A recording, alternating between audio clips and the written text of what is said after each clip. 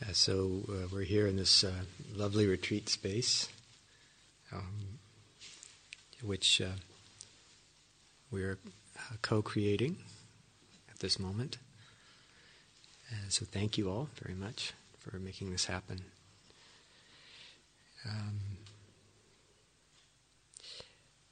So we haven't been doing this very long, so maybe, people aren't feeling too pinched yet. Is anybody feeling pinched?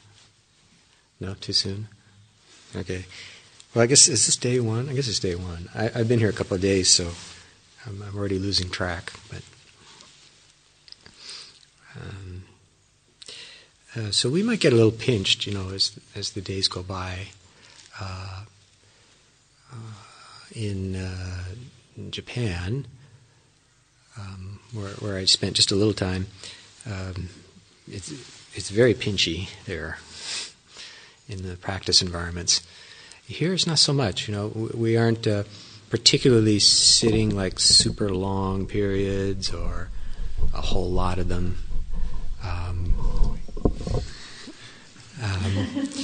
We aren't sitting late at night, although you can if you want. I don't particularly recommend it, but you can.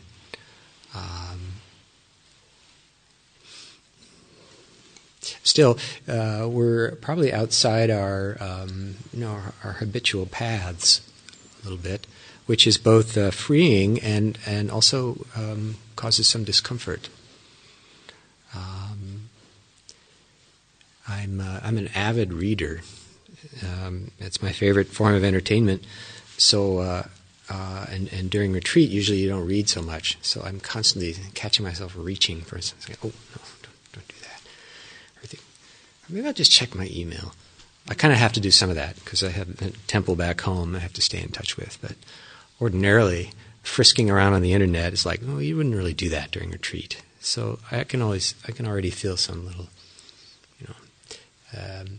avenues of escape being closed off. And as a result, the confrontation with the paradox of the self becomes sharper. And of course, that's the point.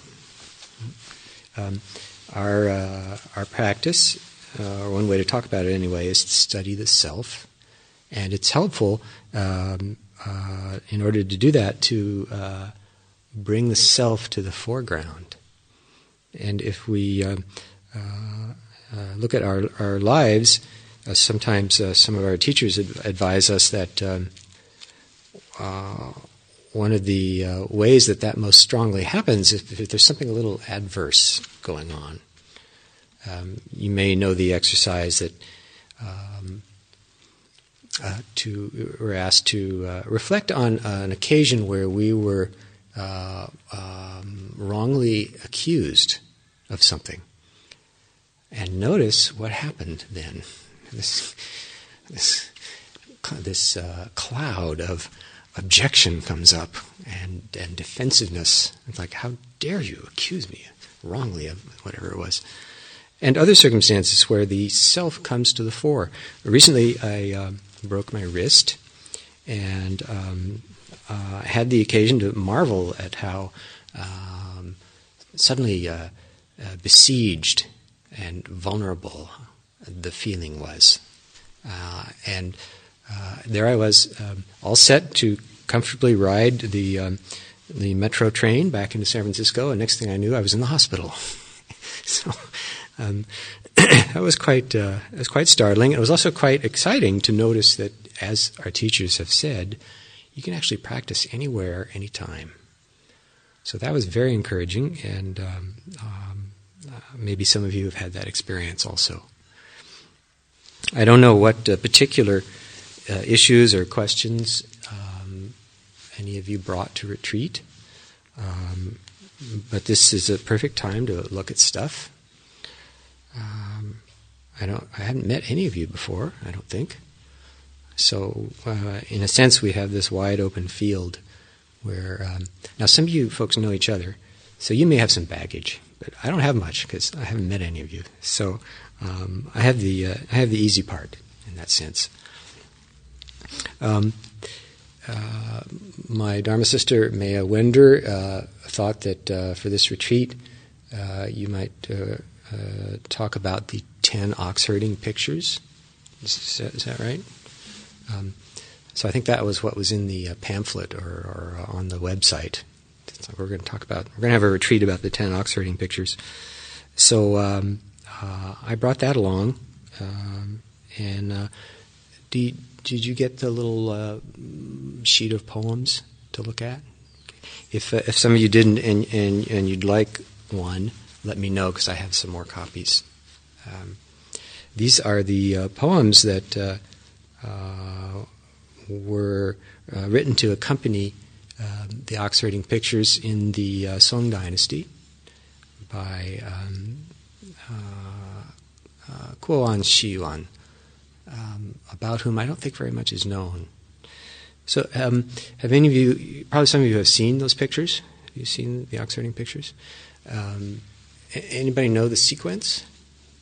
I thought it might be nice to be familiar enough with the sequence to memorize it. Anybody know what those are? Yes? I think the beginning one is the little boy beginning to look for the... Right. ox. That's number one, the ox herd of indeterminate gender in the paintings, and you can't really tell, so it could be male or female, is searching everywhere for the ox. And do you know the rest? I'm just curious. Number two is... Number 2, he sees the tracks. That's right. Number 2 is seeing the footprints. Right? And number 3... Probably number 3, he sees the ox in the distance. Right, he glimpses the ox. Right, yes, he sees something, a horn sticking out or something like that. And number 4, then, would be... Well, he catches it. That's right. He finally catches up with the ox. And number 5 is taming. Right? And then number 6. You know number 6? Riding the ox home. Uh-huh. And 7 is, number 7? 7 is, he's actually... He doesn't need to. 7 is, well, 7 is right. 7 is home, and ox kind of forgotten. Okay? And then 8. He's forgotten as well. Yes. The self's forgotten as well as the ox. Self and ox both forgotten. Right. And 9 then. 9 is... Re-entering the market. That's 10. So 9 is returning to the source. And 10 is entering the marketplace. So this is a little sketch of, practice life. Last night I was thinking, it might be fun to go through them backwards instead. Everybody goes through them forwards. So we're going to go through them backwards and start with the marketplace. Because that's where we start anyway. 1 and 10 kind of touch each other, because 1 and 10 are both self and world, although there's a little difference there. Number 1, self is kind of over against world. And somehow in number 10, self and world are not two anymore. And there's no struggle. So it's actually more like a circle instead of a line, although it's often presented as a line. One of the classic presentations is, this is sort of a map of the heroic effort to, achieve liberation. It starts off kind of hopeless, and then there's some encounter, and then there's some kind of wrestling match, and then there's some kind of success, and next thing you know, you're back in the marketplace. But this, I don't know if that's anybody's actual experience. I think this is yet another of the many, many, many spiritual metaphors. And one interesting point is that in our the tradition, or the tradition I'm most familiar with, we don't focus on, it's not like a bullfight. You finally wind up triumphing over this creature that has such a will of its own, and then you're successful. And then maybe somebody comes along and congratulates you on your success. That's kind of not our tradition. And it's not that phenomena like that don't express themselves, but we don't, as Sukuroshi so wisely said, that's not what needs to be stressed. So, so we don't particularly come to a retreat or a sesshin expecting that we are going to find and wrestle the ox to the ground and then have some triumph and be rewarded and congratulated. This is that's not really our style. It's not as I understand it. So I don't know if some of you were expecting that. If some of you were thinking that you would catch up with the ox this time, and that would be ever so much fun. But if so, you're welcome to say so. And then I don't know how the rest of the retreat will be for you. Maybe it'll be like really boring if we're not focusing on finding that animal and bending it to our will. So anyway, I hope you won't be disappointed. Our practice is known as just sitting, right? And this practice of just sitting has all of these 10 features rolled into one, without any particular sense that one has to go from number 1 through number 10. For instance, in just sitting, I think there's no question that we are returning to the source over and over again. Right? When we get up from our meditation, we are stepping into the marketplace over and over again. Right? So we're not spending our time waiting around for, the definitive experience, as I used to think of it. Finally, my teacher said one day, "I think you should drop that." Oh, okay. And it was like putting a burden down. And from the perspective of later practice, I began to realize that I was mistaken. That it is not about seeking a definitive experience. It is about the definitiveness of experience, period. And this is a different orientation, a different approach. And this is what we study when we are sitting in stillness and silence. In the midst of our discomfort or impatience or agitation or fear or whatever it is, the structure of our practice, or the container of our retreat, allows us to experience that stuff non-reactively, and in a way that illuminates both our karmic life and the life beyond just karmic consciousness. Right? So, what do you think so far? Please comment or... Sounds good. Sounds good. Okay. Yes? You said, I think last evening, you were a bit surprised that the ox herding... Yes. ...had chosen you, that it was... Yeah, it's usually the other gang that gets into the ox herding pictures. Yeah. Right. Do you feel that it's more suited to? Well, and this idea that Suzuki, I think, talked about once, about having a large field right. That's how you get your cow to behave, is give it a big old field. Right, exactly.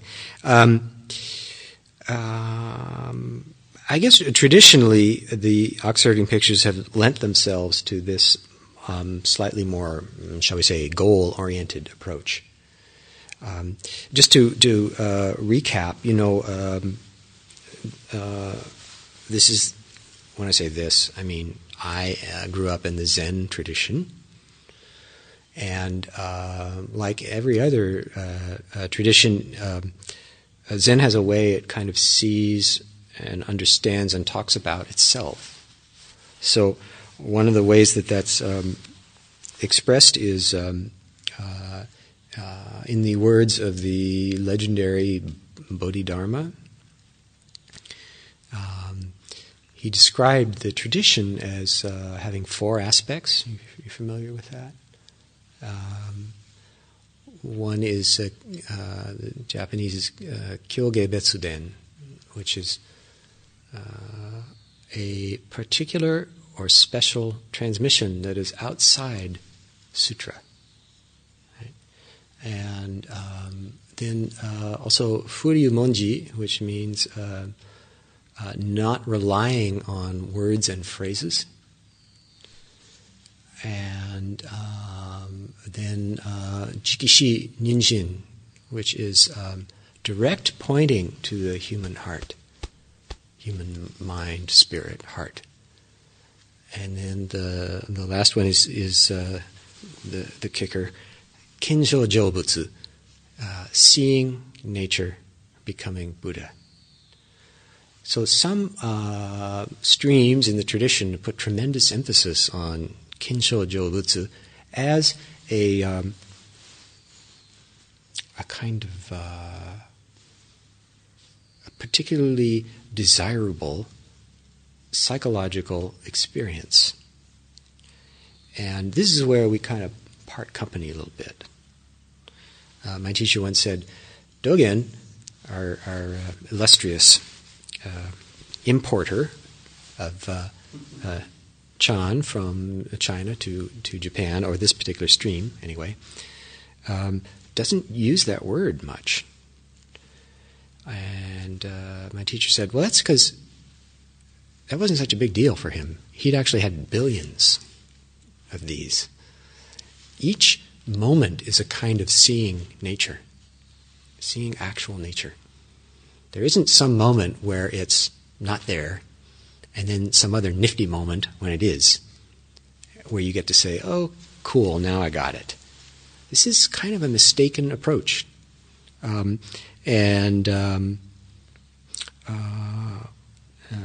that is not really valued in this tradition, the tradition that I grew up in. Still, we don't say that there's no such thing. We don't say that part of our practice is not seeing nature, becoming Buddha. But we say that is a matter of course. That is a matter of, as Dogen said, everydayness. This is how practice goes forward, not by some spectacular and exciting leaps and bounds, but by everydayness. So it's good to understand the context of the effort that we're making in terms of some Dharma lineage or inheritance or tradition. So in this kind of Zen world, we use these sorts of terms. So I don't know if some of you will have definitive experiences during our retreat. If so, fine. But the focus will be more on how our experience is definitive, how our experience is at once extremely particular and individual and also transcendent. And these are all aspects of human life, human mind, and spirit that are reflected in and kind of metaphorized in these ox herding pictures. Now, I wish we had a nice big collection of paintings to go with them, but I didn't. This kind of breaking my wrist kind of interrupted my momentum, and I didn't get a hold of any to bring with me. And even if I did, it would have been difficult to reproduce them. But there are many around. Some of them are really quite beautiful. There's a very limited set in the ever famous book, Three Pillars of Zen. That's, I think, where I first saw them. But there's some other renditions of the paintings that are really quite striking. The gang at Mount Tremper's and Mountain Monastery in New York State, their bookstore sells a particularly nice set. So if some of you want to acquire that, that's a very, very beautiful set of paintings. Meanwhile, we have these little poems that we can reflect on. And I used to have a very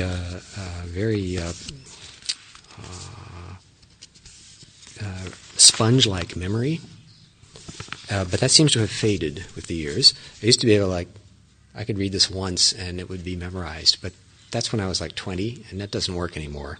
So now I have to bring them with me. So I think some of you have them, right? And even though we don't spend much time reading or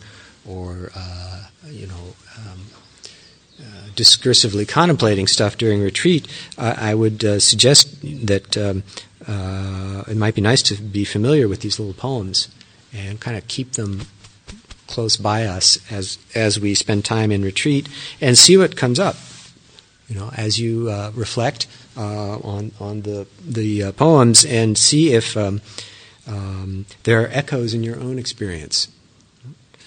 For instance, searching, number 1, right, is the little ox-herd, boy or girl, wandering aimlessly around, or seemingly aimlessly around, and he or she says, "In the pasture of this world, ceaselessly I push aside the tall grasses, searching for the ox, following nameless rivers, lost on the crisscross paths of distant mountains, my strength failing, vitality exhausted, I cannot find him.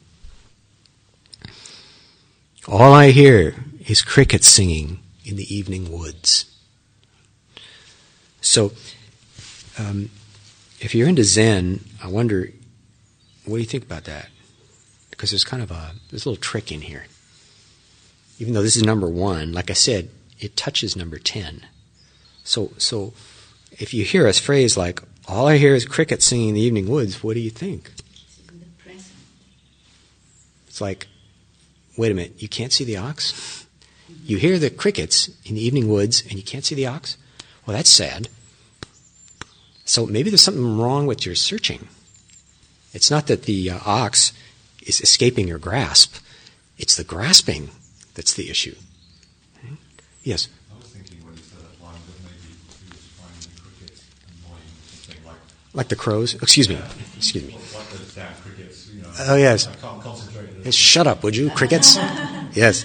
I sometimes, we have 3 or 4 crows that sometimes visit our backyard once in a while. And you guys seem to have about 1,000 of them that are there all the time. And when they show up, I usually go out on the back porch and say, "Go away, you guys, you're bugging me." So now I have a chance to soak in that sort of impatient reaction, and to realize that maybe in the ceaseless cawing of the crows, maybe that's the crickets singing in the evening woods. And of course it is. It must be. Yes? Are there rooks? They're not crows. Ah, okay. All right. Thank you. Are they related? Yeah, they're same family? Oh, okay. I think the ones we have are crows. They're huge, and they're very aggressive, but there's only 2 or 3 of them. So rooks. Okay. Ah, all right. So we have a rookery somewhere around here. Okay. Nonetheless, our oxherd is in the pasture of the world. Okay, so the place of searching is precisely this world that we live in. Right? So the whole world is the pasture, right? And the little oxherd is pushing aside the grasses, the potentially obscuring phenomena of our life. You may recall that one of our lineage's great founders, Dongshan Yangjie, went to see the great and famous Guishan Lingyou, who told him that he should go to such and such a region of China and look for this character Yunyan. And he told him, if you can push aside the grasses and face into the wind, you will find him a worthy fellow. So there's this notion of pushing aside the grasses, meaning not to be fixated or enchanted or glamoured by the surface of things, right, which is constantly pulling us one way or another in the this restless unfolding of cause and effect. Right? So to push aside the grasses, we could say, means to just be still for a while, right? And to look carefully and clearly without the being hypnotized by the light on the water. And that way we can also see beneath the surface. The ocean has surface and depth. And if we're too glamoured by the light on the water, then our perception tends to be biased and not so helpful. So here's the poor ox herd is, he says, she says, following nameless rivers, lost in crisscross paths of distant mountains. And I think, probably all of us have had that experience, particularly at certain times in our lives. The true path seems to be completely invisible and impossible to reach. I've certainly had that experience. It's uniquely and poignantly human, and so is the experience of kind of feeling like one has just been trudging forever and ever and ever, and one is just about to drop with exhaustion. In fact, this metaphor is taken so seriously in certain schools of thought that they actually try to make that happen. So there's this stuff about people needing to stay up all night long, sitting, and particularly in the style known as Kanwa-chan or Kana-zen, where you're focusing on a so-called turning word or phrase, such as the famous mu. You're actually, the idea is to really exhaust yourself first with your crude effort, and then eventually, as you continue to practice, your effort becomes more and more refined, and you notice how before your effort was so crude and muscular that you were just wearing yourself out, as our little ox herd is traveling far, far distances to find something that's right nearby. Right? So even during our retreat, we may find ourselves feeling like, my strength is failing, my vitality is exhausted. And if so, I would say make sure you're not mistreating yourself. Right? This is sometimes a temptation. Even in the practice of the Buddha way, which should have nothing to do with mistreating ourselves or others, sometimes that can happen as a kind of a reflection very often of our karmic life, our past and family life and so forth. We can find ourselves kind of punishing ourselves by the way we're practicing. And this is certainly nothing that Buddha ever suggested we do, as far as I understand it. He did not want us to punish ourselves. So if you notice that you're having the thought that your strength is failing and your vitality is exhausted, check into your effort and see if your jaw muscles are really tight and you're on some level banging your head against a wall. Okay, this is not suggested. It's not by us. Some people may suggest that. Some places the idea is to really crank up the tension as high as possible. And, well, I guess that's one way to do it, but to me that seems like injurious to people. And in fact, it is sometimes literally injurious to people. I recently read a book by another Zen Center person. I don't know if some of you know, been to Green Gulch or Tassajara. Some of you know Jiryu, Mark R.B., who has spent about a year and a half in Japan and wrote quite an entertaining memoir of his time there. And, some of it was pretty grim. The place, quite well-known monastery in northwest Japan, there were like a couple of people who kind of went bonkers and had to be hospitalized, and other people who, I guess, didn't go bonkers but kind of slipped out of the monastery in the night because they couldn't stand it anymore. And I just don't see how that is really helpful to people. And I also know some other folks, one person in particular, who was kind of following that path for years and feels that he has never achieved whatever it was he was supposed to achieve. And this was a kind of a bitter disappointment. So, again, bitter disappointment as a result of Buddha Dharma, now that doesn't make sense. Something's wrong there. So I'm not telling you guys that you're not allowed to do that. If you want to practice that way, that's okay. I'm just saying I don't have much to offer on that front. I did a little bit of practice in that vein because the second abbot of the Zen Center had spent, I think unfortunately, a certain amount of time in Japan practicing with the other gang. And when he came back to the States, he brought that with him. And my impression now, looking back, is that really muddied the water for years, confused people about our practice. And I think if Suzuki Roshi had not died, he would have said, "What the hell are you doing? Don't bring that stuff in here." And I've seen a lot of people at Zen Center who kind of try to mix the two, and it just seems to generate confusion. So I'm just putting my cards on the table, and it's quite all right if some of you think, well, this guy's a bozo, I'm leaving, that's all right. But I figure I should be straightforward with you, and vice versa, and just let you know where I'm coming from.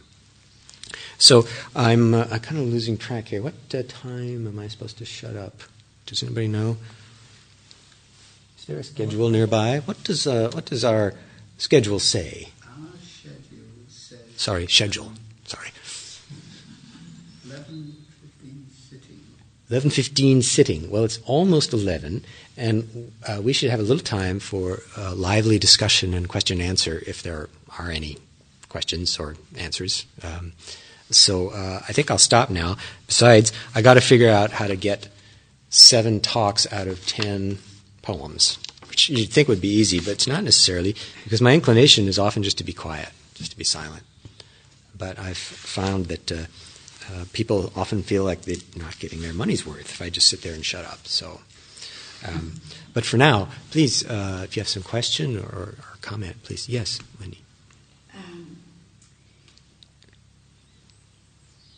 It is difficult to sit still, Mm-hmm. upright and still. And one is almost inviting difficulty by doing it. Correct. So, there is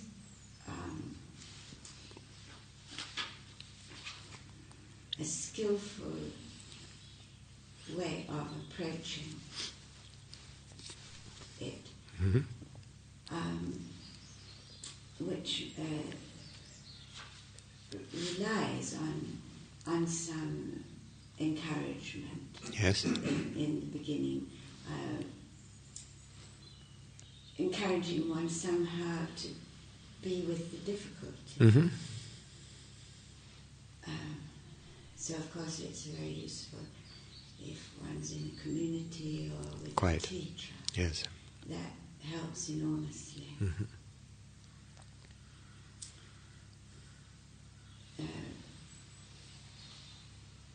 So also difficulty doesn't necessarily go away. Right. Mm-hmm. So one sort of needs to keep upping the ante. I mean, by that, having more and more of these situations which support one Mm-hmm. in doing it. Mm-hmm. By and by, though, the more one enters these forms of practice, the more they are discovered to be internalized. And then the external supports become less important. And then, for example, one may find, if one breaks one's wrist, that practice is right there, which is tremendously encouraging to know that even if all the walls fall down, practice is right where it always was, right here. However, it's a little hard to notice that if one hasn't done what you're describing, namely, been still in the midst of the karmic backwash that happens when we don't move with those karmic impulses all the time. If you just be still, it's like the metaphor that often occurs to me is, it is like you're kind of wading in the stream or floating along, and then you decide you're going to turn upstream and just face the water, and it's splashing into your face and into your nose and so forth, because that's karmic life. And without that, it's very difficult for one to notice and appreciate one's own profound stability without having made that effort. And this approach to effort is a critical factor in practice. And one of the, you might say, the advantages of the approach that so emphasizes the muscularity of it all is you do exhaust yourself, and you see that that's actually not what's necessary. We approach it a little bit differently, by not necessarily encouraging deliberate exhaustion, although it can happen.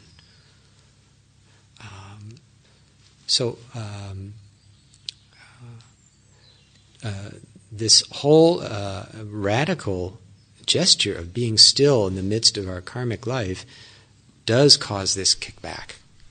And that's exactly our place of study. And we make a little laboratory out of it by, dressing up funny and chanting in odd languages and saddling ourselves with ritual as a way to enclose that effort, a container for that effort. And over time, as we do that, as I say, the degree to which it is internalized becomes obvious. So you're quite right in your characterization, and it's for many of us indispensable, as is a certain amount of encouragement, because it's quite easy to get, kind of bummed out, especially, I don't know, another Dharma sister of mine said, she practiced in Japan a bit too, and she said, after sesshin, the roshi would come out and say, well, nobody got kensho. And it's sort of like, that was kind of a bummer, I mean, he just went through this, I guess, rather challenging retreat, and only to be told that, y'all missed. It's like, is that really helpful? I don't know, maybe, but that doesn't quite, I try to hear Buddha's voice in that, and I kind of don't myself. Now, this is just maybe some failing on my part, but that doesn't make a lot of sense to me. Doesn't sound very compassionate. Well, it doesn't, And in Zen, there's this thing about, so-called great compassion, which is very interesting in that you can't really tell what it is outside of the particular circumstances of any given situation. In other words, you can't really say, well, it's this or it's that. It's the response that comes up according to circumstance. And of course, the indispensable prior element is realizing that compassion means allowing ourselves, our body minds, to resonate with the sufferings of other beings, first and foremost. That's literally what the word means, really to suffer with. And it's very tempting, and sometimes maybe even necessary, to kind of wall off some of the misery that's around us. Particularly if we're dealing with a lot of our own. You go out in the world and you just see this suffering that is in every face, it can be quite a lot. However, the beginning of compassion is to allow our body minds to feel that suffering. And then the response is, well, we don't know. Depends on circumstances. Hopefully it'll be skillful. Maybe sometimes it isn't. But that first part, to notice the omnipresence of dukkha, as Buddha taught, is really important. And not just intellectually. You actually feel it in your body. Now it's after 11, and I'm doing most of the talking. So, again, any more, please comment? Yes? Grateful for your distinction between trying to search for a defining experience and the definingness of experience. Yes. I think that helped me think differently about the service we did this morning, which in my ordinary mind without the shambles. Yes, that was interesting, yes. We had a lot of fun this morning, those of you who weren't here. It was quite entertaining to realize we weren't all quite on the same page. Yeah. So it's okay as it was. Yes, it was okay as it was. How we were with where we were with experience of form. Mm-hmm. Precisely. Yes. Yeah. Yes. It seems to me that it feels like there's a kind of paradox in that there's effort and energy required, but that trying to get something out of being, having some aim, purpose, goal oriented is counterproductive. Right.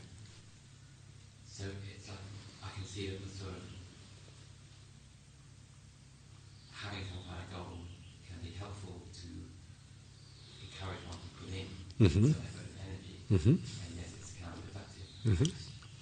Yeah, I think that's just the precise paradox of Buddha and sentient being. How both are represented in this body mind.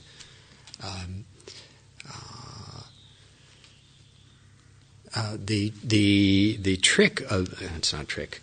The art of effort is, as Suzuki Roshi often said, is that it needs to be pure effort.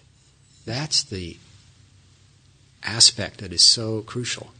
In other words, it's effort aimed at nothing.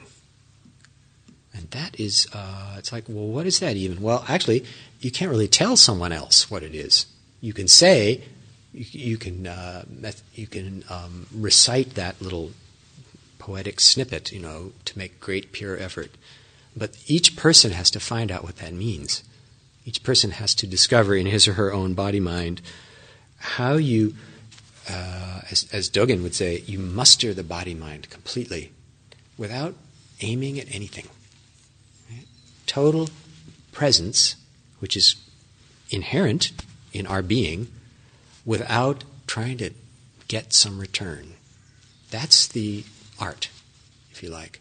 And that encompasses, reflects, and even utilizes the paradox. I find I flip a lot between sort of going too far one way or the other. Yes. I'm kind of too sort of Right. sitting, Right.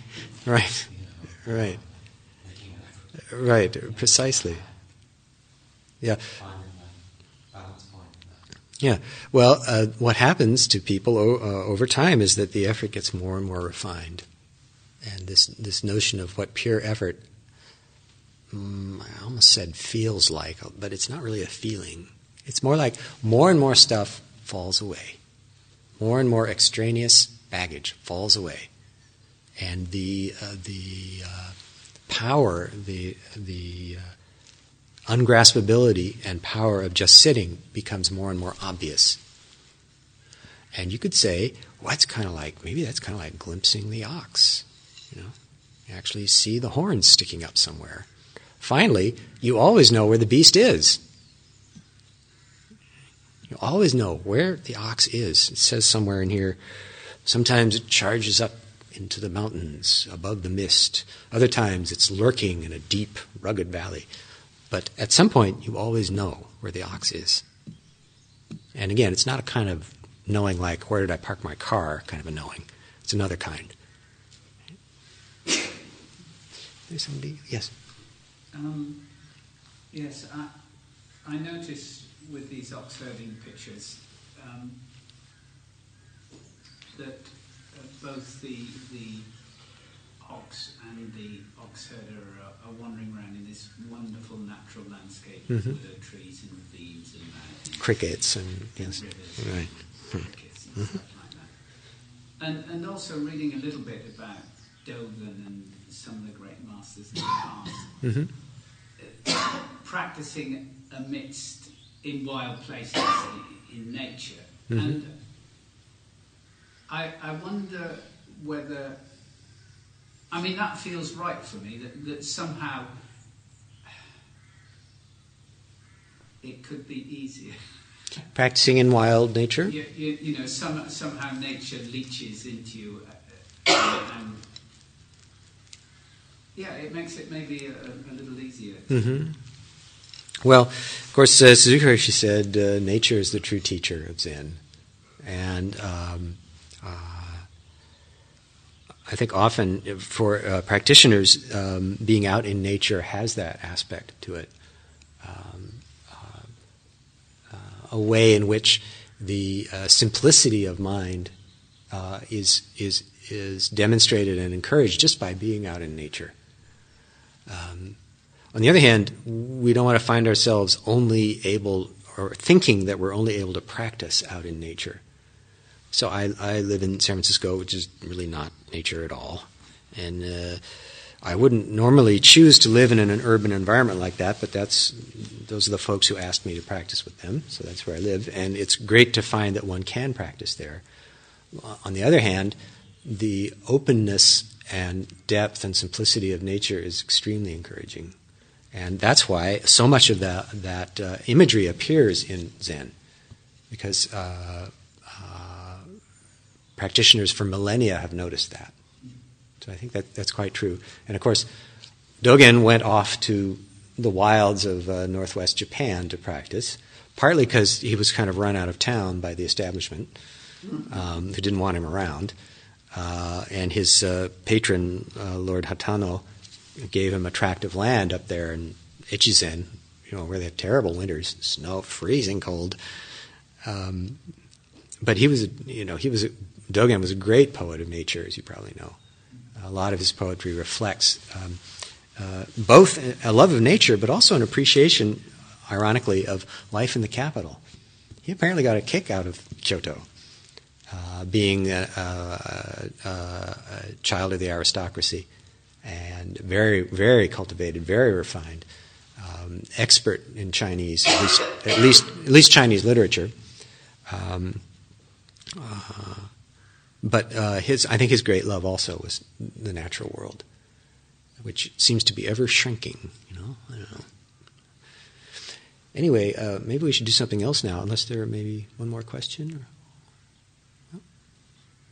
Okay, so we can. What's next? Walking, or are we going to do that now? Whatever you like. We were going to practice our little obsessive eating ritual, which probably we should do if we're going to. Oh, we're going to have lunch that way today, aren't we? So we better do that.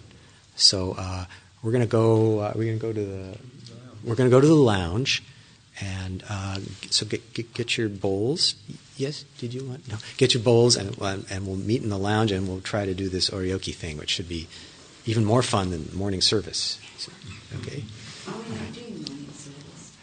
Are we not doing morning service? Morning service, or do you mean noon service?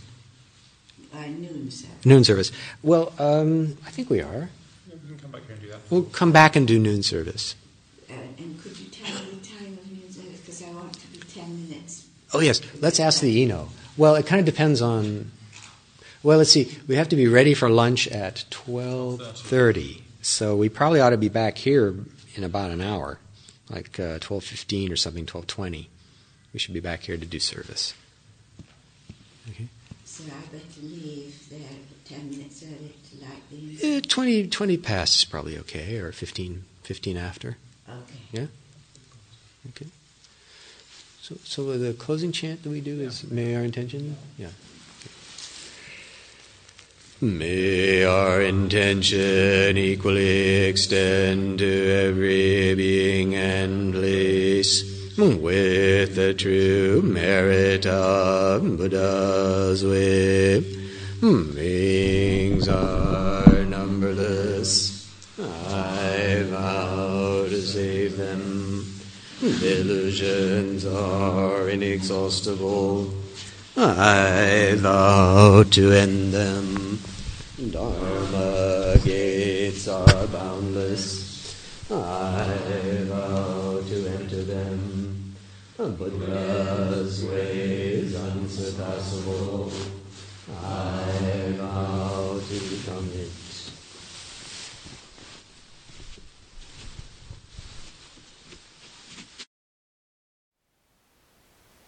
Thank you for listening. To learn how you can support the teachers and Dharma Seed, please visit dharmaseed.org/donate.